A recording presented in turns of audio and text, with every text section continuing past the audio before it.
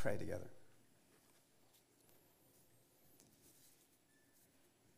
Our Father, we do thank you that you are with us in this time. And we pause now to ask for your help, knowing that prayer actually is communicating with you, and that there is a God in heaven who is our Father who listens. And so we ask for your help.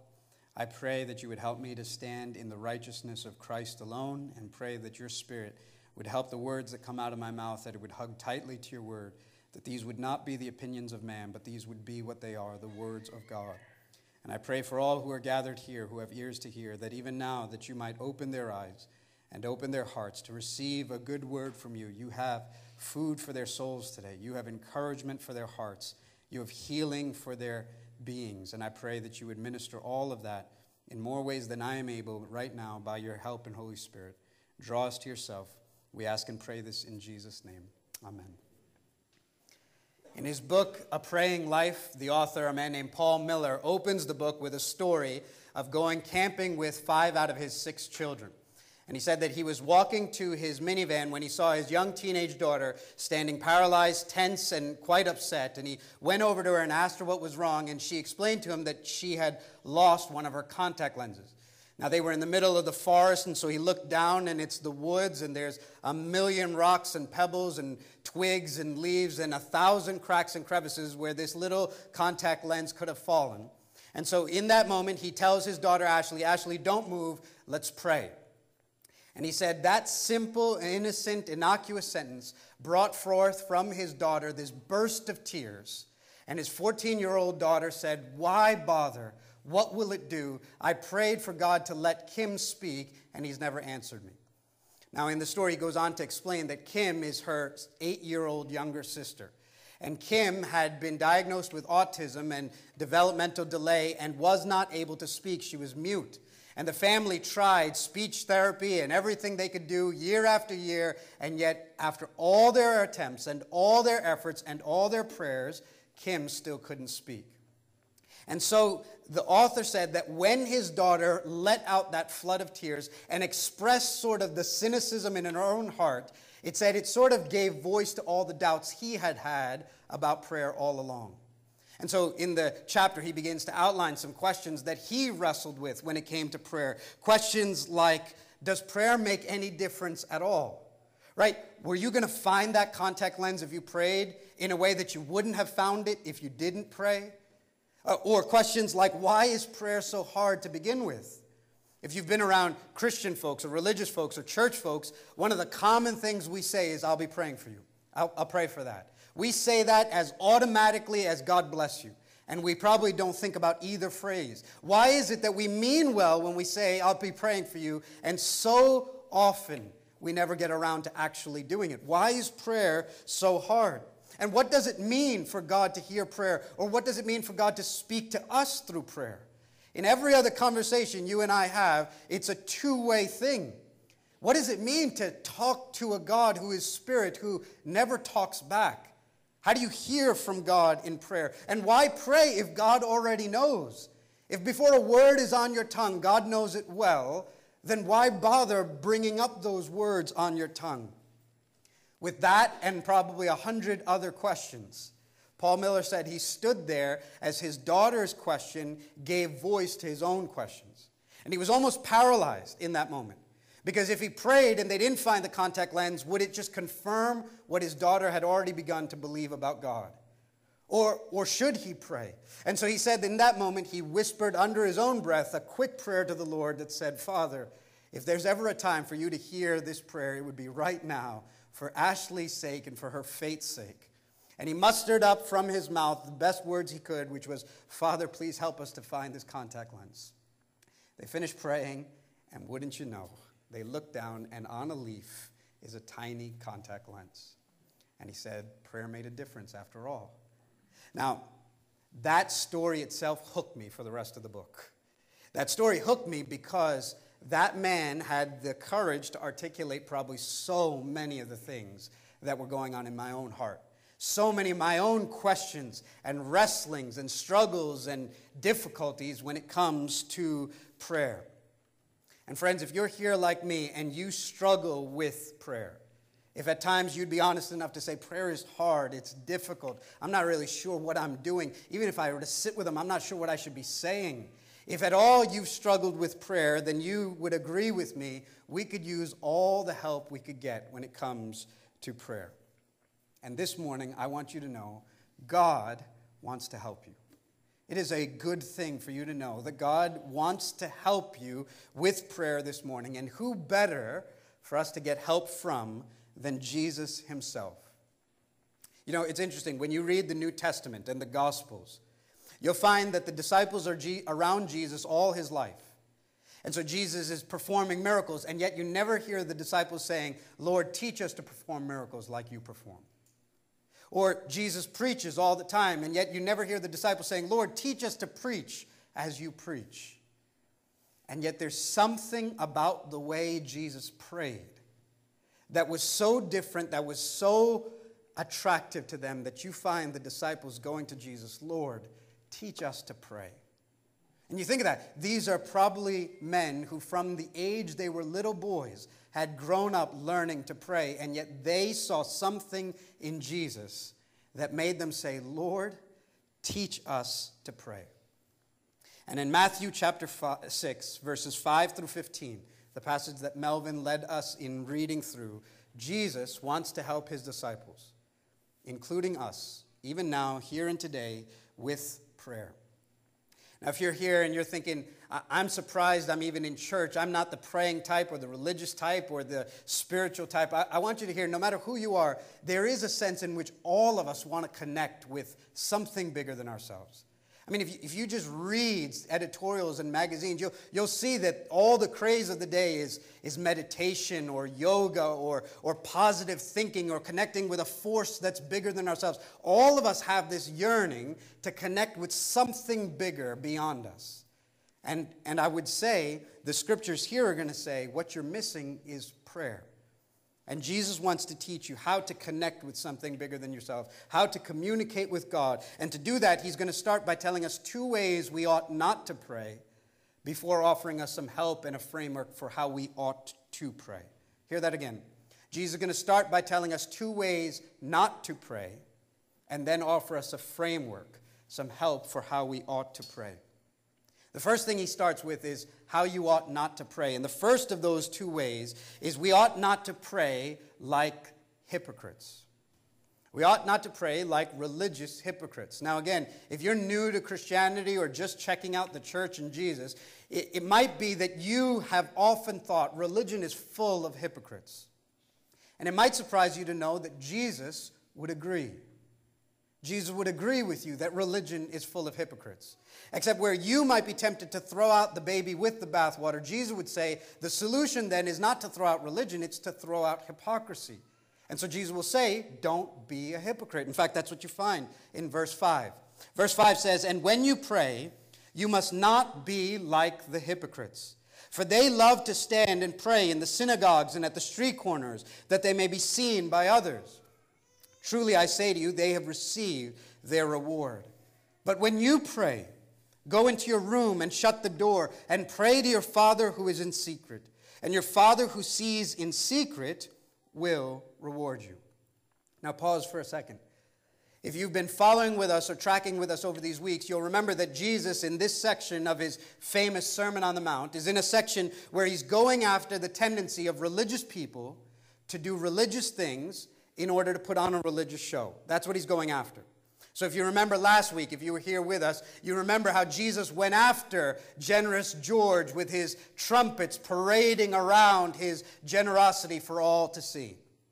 If you'll stick with us next week, you'll see how Jesus goes after those who fast and do so in such a way that everyone might know what they're doing. Well, here, as Jesus is talking about praying, he says, don't be like the hypocrites. And what's he saying?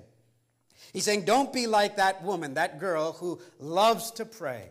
Oh, she's a woman of prayer. If you're in churchy Christianese language, she's a prayer warrior. And she loves to pray, especially when there's people around. She loves to pray, especially when there's people around, maybe even only when there's people around. They love to stand and pray in the synagogues and in the street corners that they may be seen by others. So you can almost picture what Jesus is painting here. He's picturing the hypocrite. And what does he do?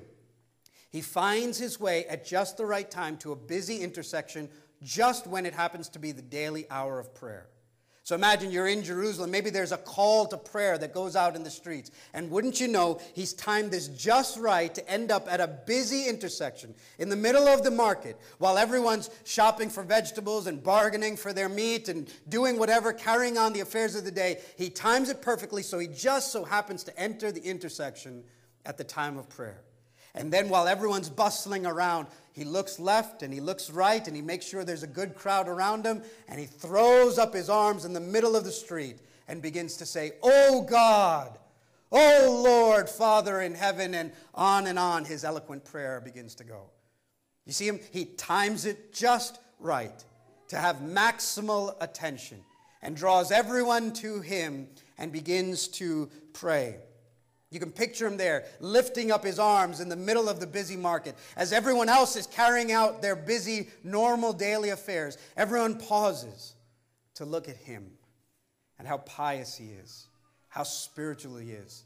You almost feel guilty standing there with your groceries. You were just carrying on the affairs of the day, but this man paused in the middle of the street. It doesn't matter who sees him. He's not ashamed. In fact, quite the opposite. The more people, the better.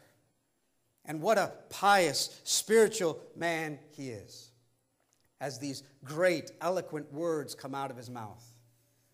It's about people just like that Jesus once quoted the prophet Isaiah and said, "These people honor me with their lips, but their hearts are far from me."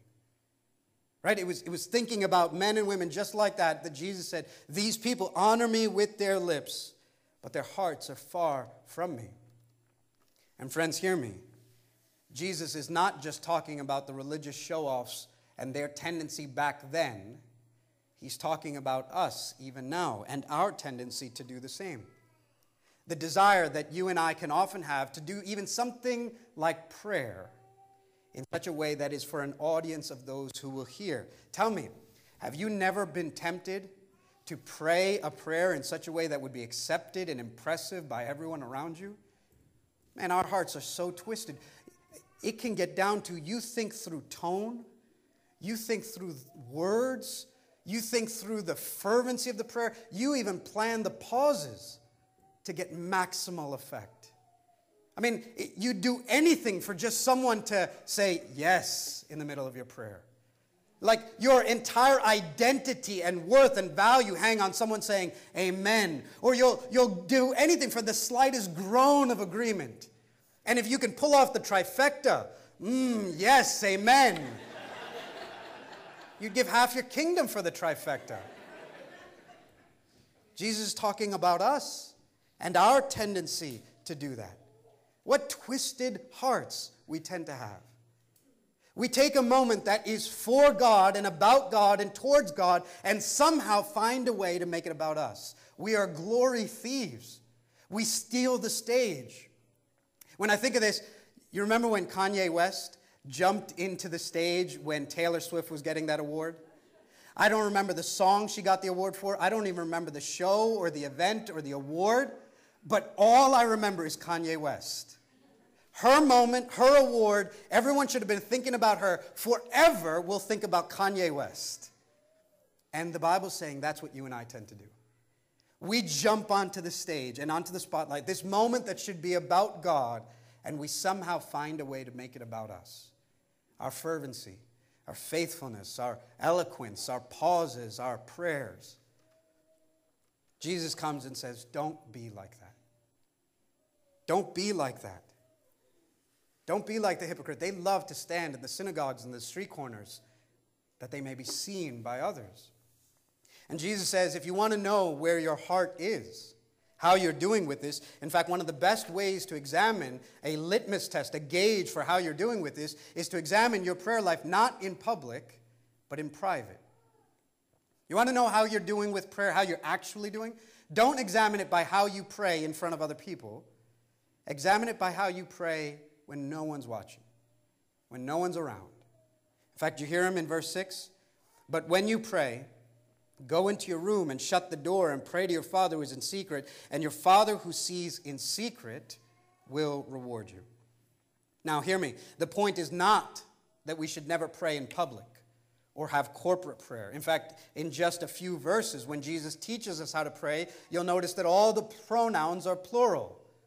Our Father, give us this day our bread. Forgive us our debts and lead us not into temptation. All the pronouns have in mind that we're going to often be praying together, corporately, publicly, with one another.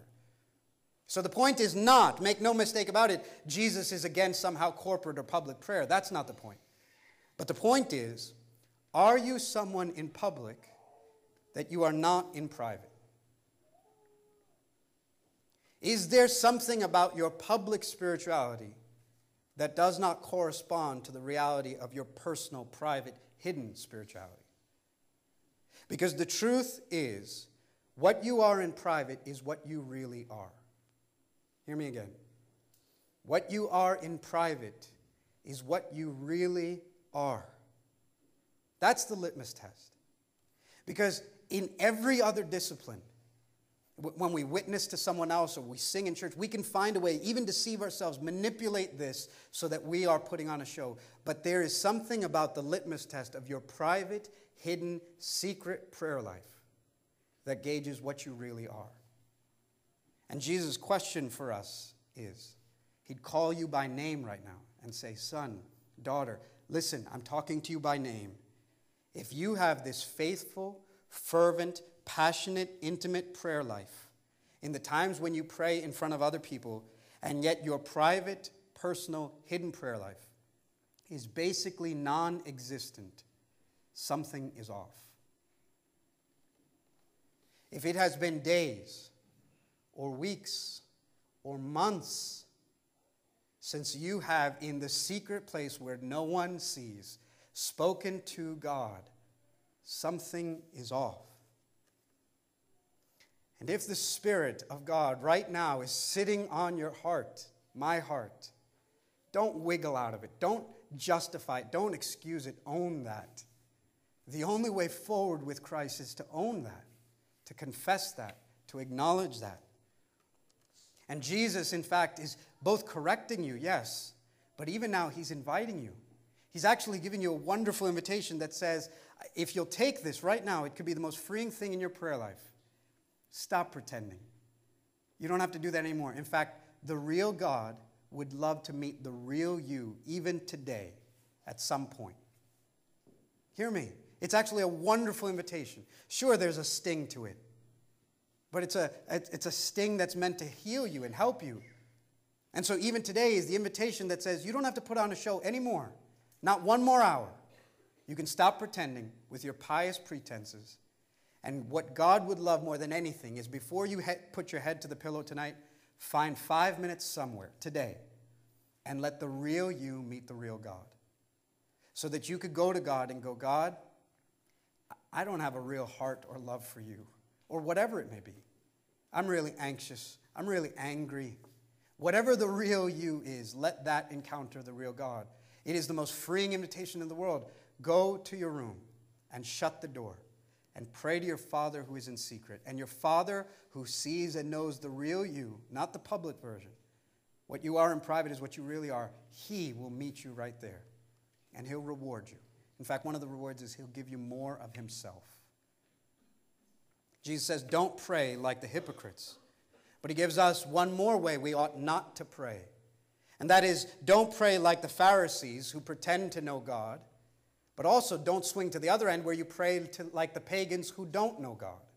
Right? Next he says, don't swing from praying like the Pharisees to praying like the pagans. Right? Don't pray like religious, phony Bible Belt folks. But also don't pray like New Age Oprah spirituality either.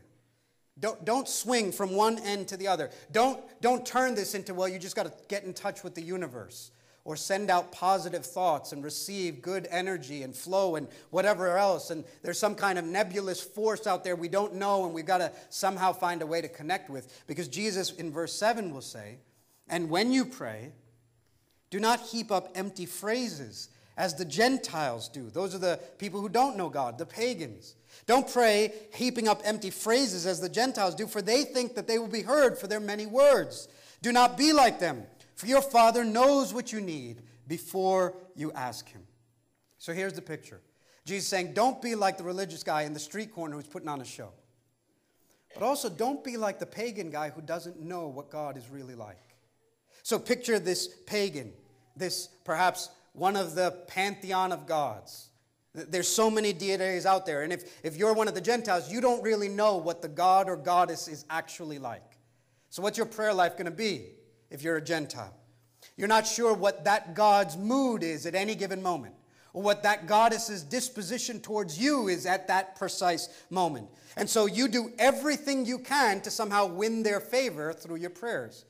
Whether that's many incantations or hour-long prayers or whatever it is, you just do something to somehow win the favor of these gods.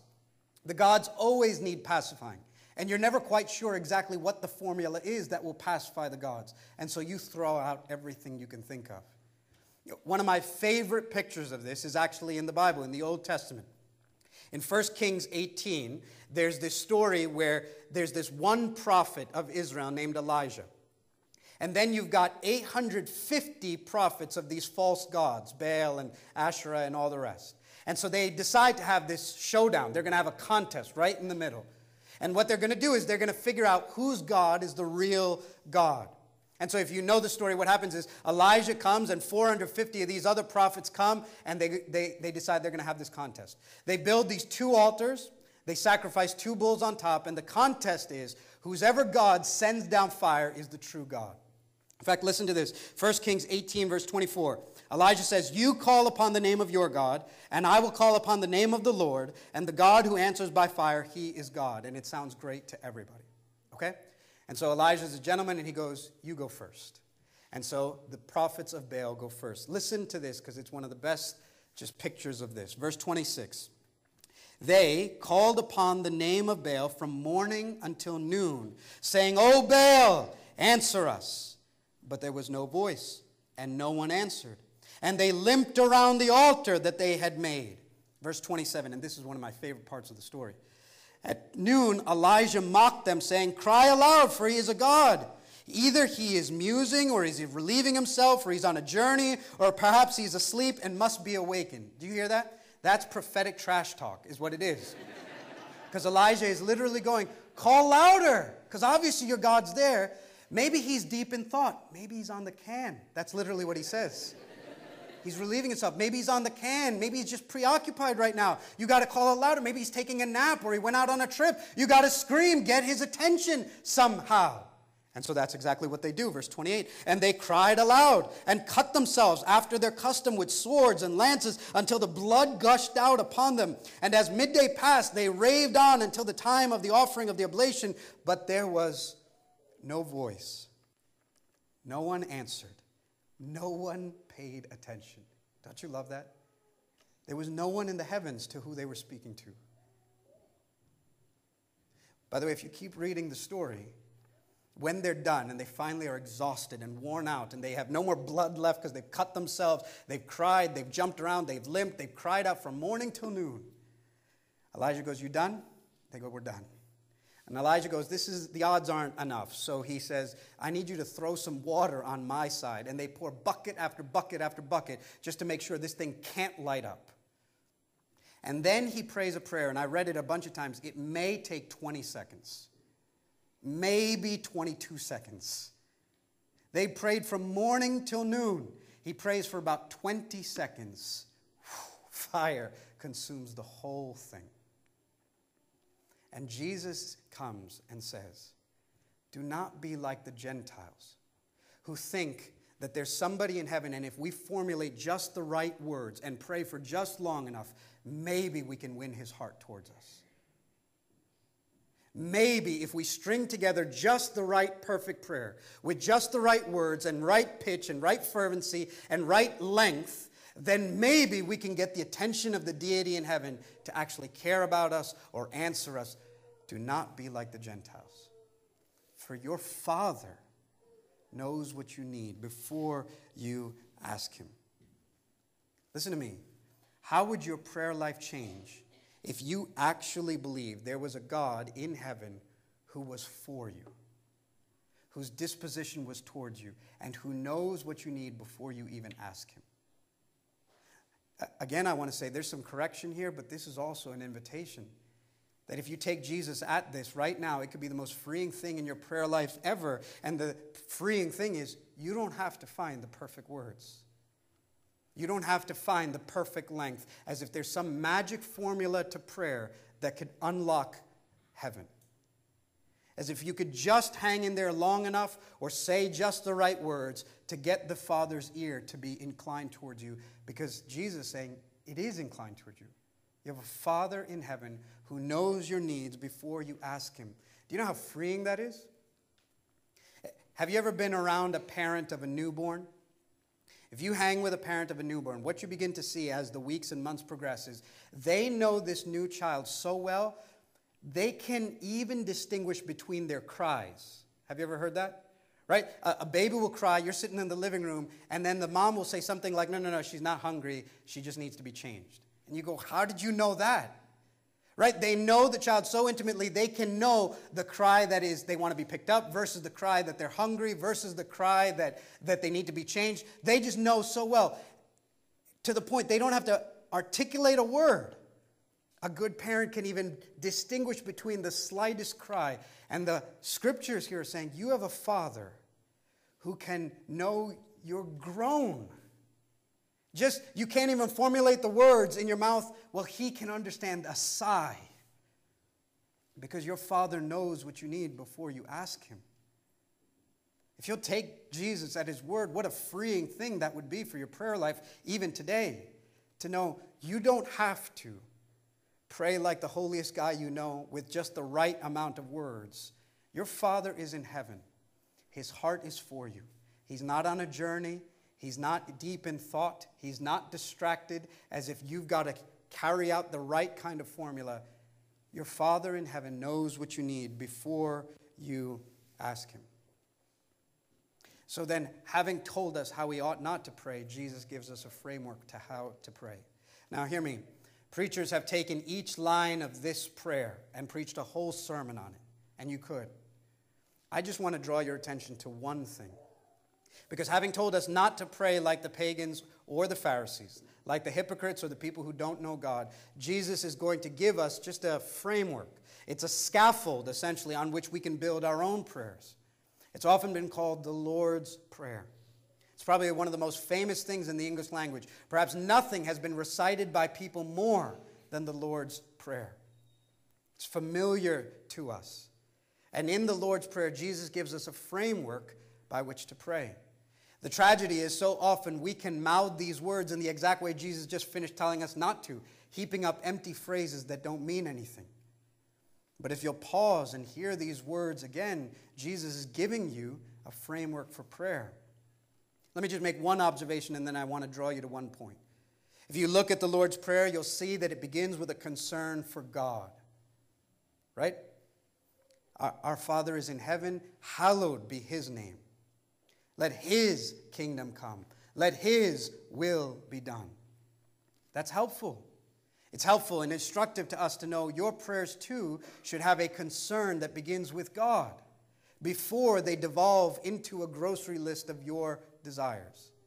Right? It's your name should be hallowed. That is a concern from a citizen of Jesus' kingdom that says, I would love for my king's name to be revered and made much of and known. I would love for your kingdom to be coming on this earth and your will to be done all over the place. It's a good and convicting prayer for us. Because if you pray it, you'll begin to say, I often live my life wanting my kingdom and my will to be done. You know when you're frustrated in traffic? Why isn't everyone just moving? I have somewhere to go. It's because I want my kingdom and my will to be done. I'm standing in Walmart yesterday.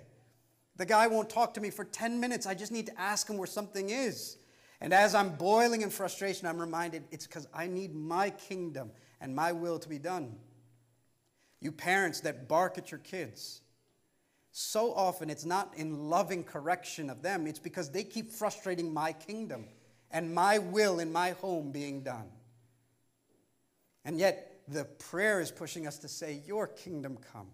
Your will be done in my life and on this earth as it is done even now in heaven. And then it moves from there, having a concern for God, to being able to give out your petitions to God, right? A petition for his provision. Give us this day our daily bread. A petition for his forgiveness. Forgive us our debts as we forgive our debtors. A petition for protection.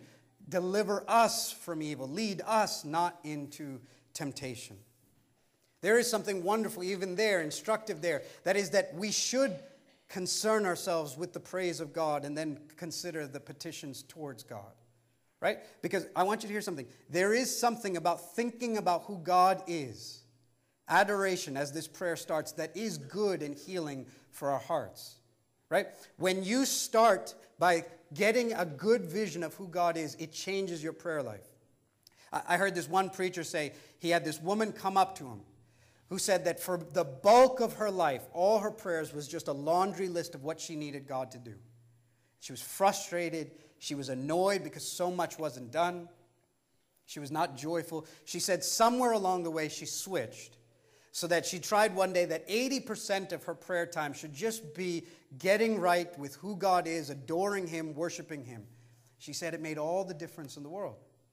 Her testimony was essentially this, that once she actually spent time reflecting on God is sovereign.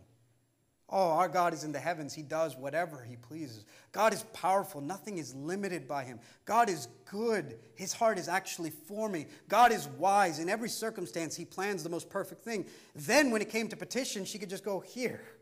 Since you're good and wise and powerful and great and your heart is for me, here. She didn't have to labor over a petition. She could present it to this God she had just spent a great deal of time adoring. There's this secret part of all of our hearts that thinks God is out to get us. God is always holding back good from us. God is out to do us no good. And adoration of God and who he is can heal even that part. But here's the one thing I want you to hear from what Jesus taught us to pray. It's just the very first line. If there's one thing I'd have you take home from the Lord's Prayer, it's the opening words. Jesus says, when you pray, pray like this: Our Father in heaven. Our Father in heaven. 7 Mile Road, hear me. If you get that one thing, I promise you, because of God's scriptures, it can revolutionize your entire prayer life. If you get that one thing of what it means to actually call God our Father, it can change everything about your prayer life. That one reality governs your entire prayer life. A pastor named Tim Keller said it this way. He said, if your prayer life is boring, if it's bland, if it's insipid, if it's lifeless, if there's no prayer fire in your prayer life or in your life in general, it's because you haven't got yet what it means to say, Our Father. He said, in so much as you understand that, so your life and prayer life will deepen.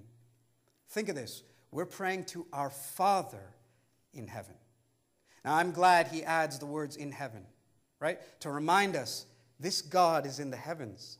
He's above us. He's other. He's different. He's holy. He's worthy of awe and reverence and worship. His will should be done. His kingdom should come. His name should be hallowed. He is in heaven. But if God is just a king in heaven or a God in heaven, prayer doesn't work. Prayer only works when you get that the God who is in heaven is our Father. Our Father. Think of that. The transcendent being above all beings is Dad. Jesus used this word in the Aramaic, Abba, which is basically our Papa or Dada. Right? That's what he says. He says, this is the term I use, and you are free from now on to address him the same way.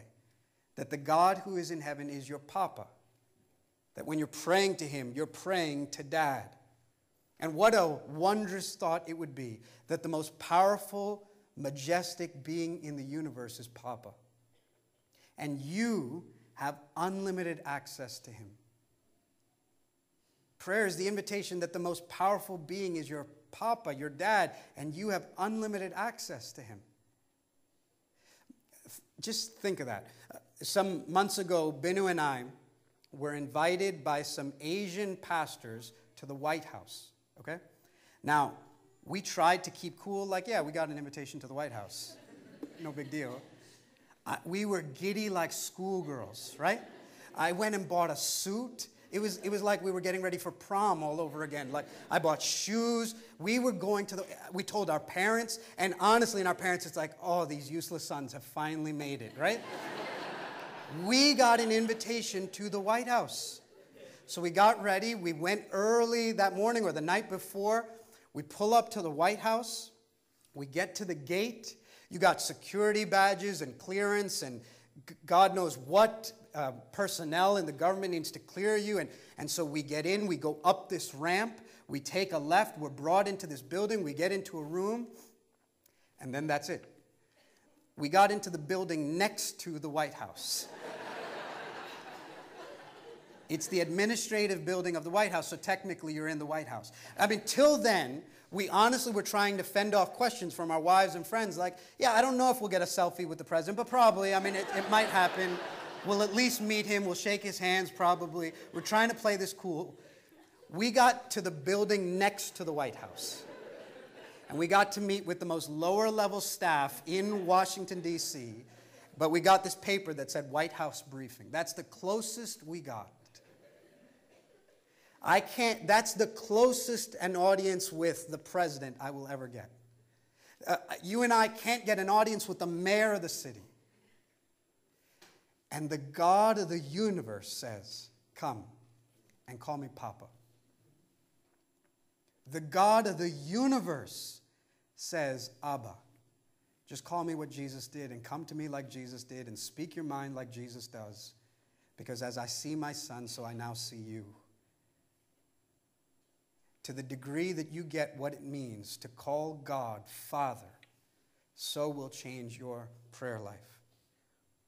Could it not today free you to actually go into the room, shut the door, and pray to your Father in secret and make no pretenses? You know why? Father is there. Papa's there. When I'm a dad now.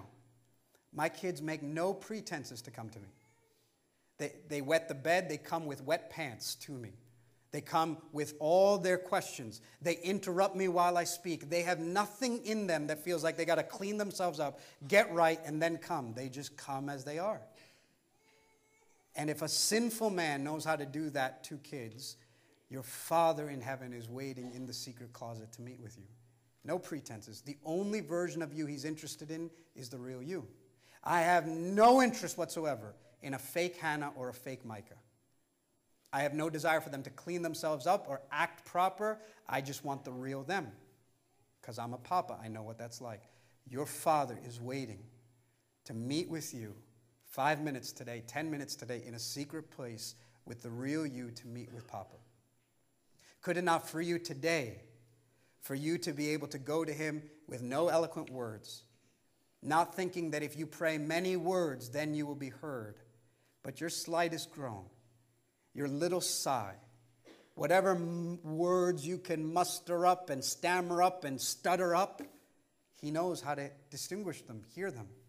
Because before a word is on your tongue, your Father knows it well. Right? I know that because I'm a papa. I remember when Hannah was learning words. You remember how our kids can communicate before they even learn words? Hannah knew that she wanted TV. She didn't know how to say TV or the remote. She would go like that.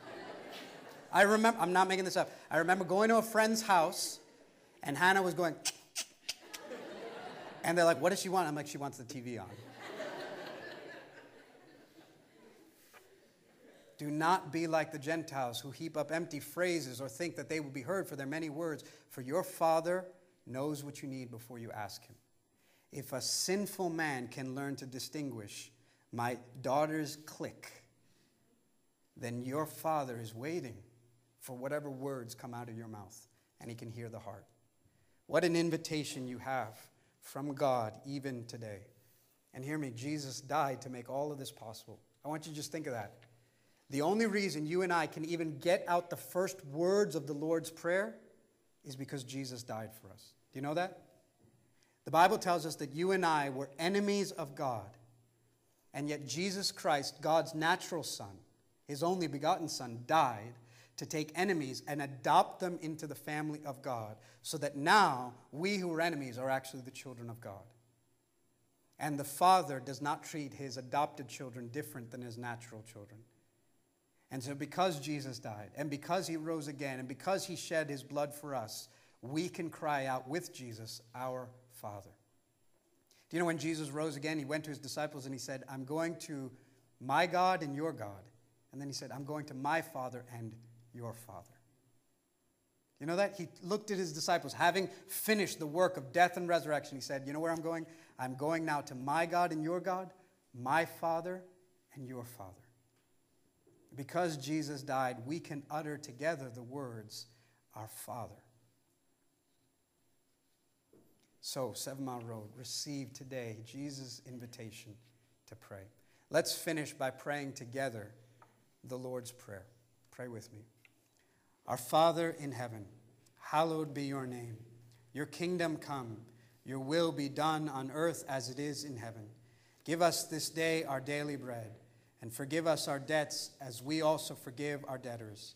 And lead us not into temptation, but deliver us from evil. And I'll say, for thine is the kingdom and the power and the glory forever and ever.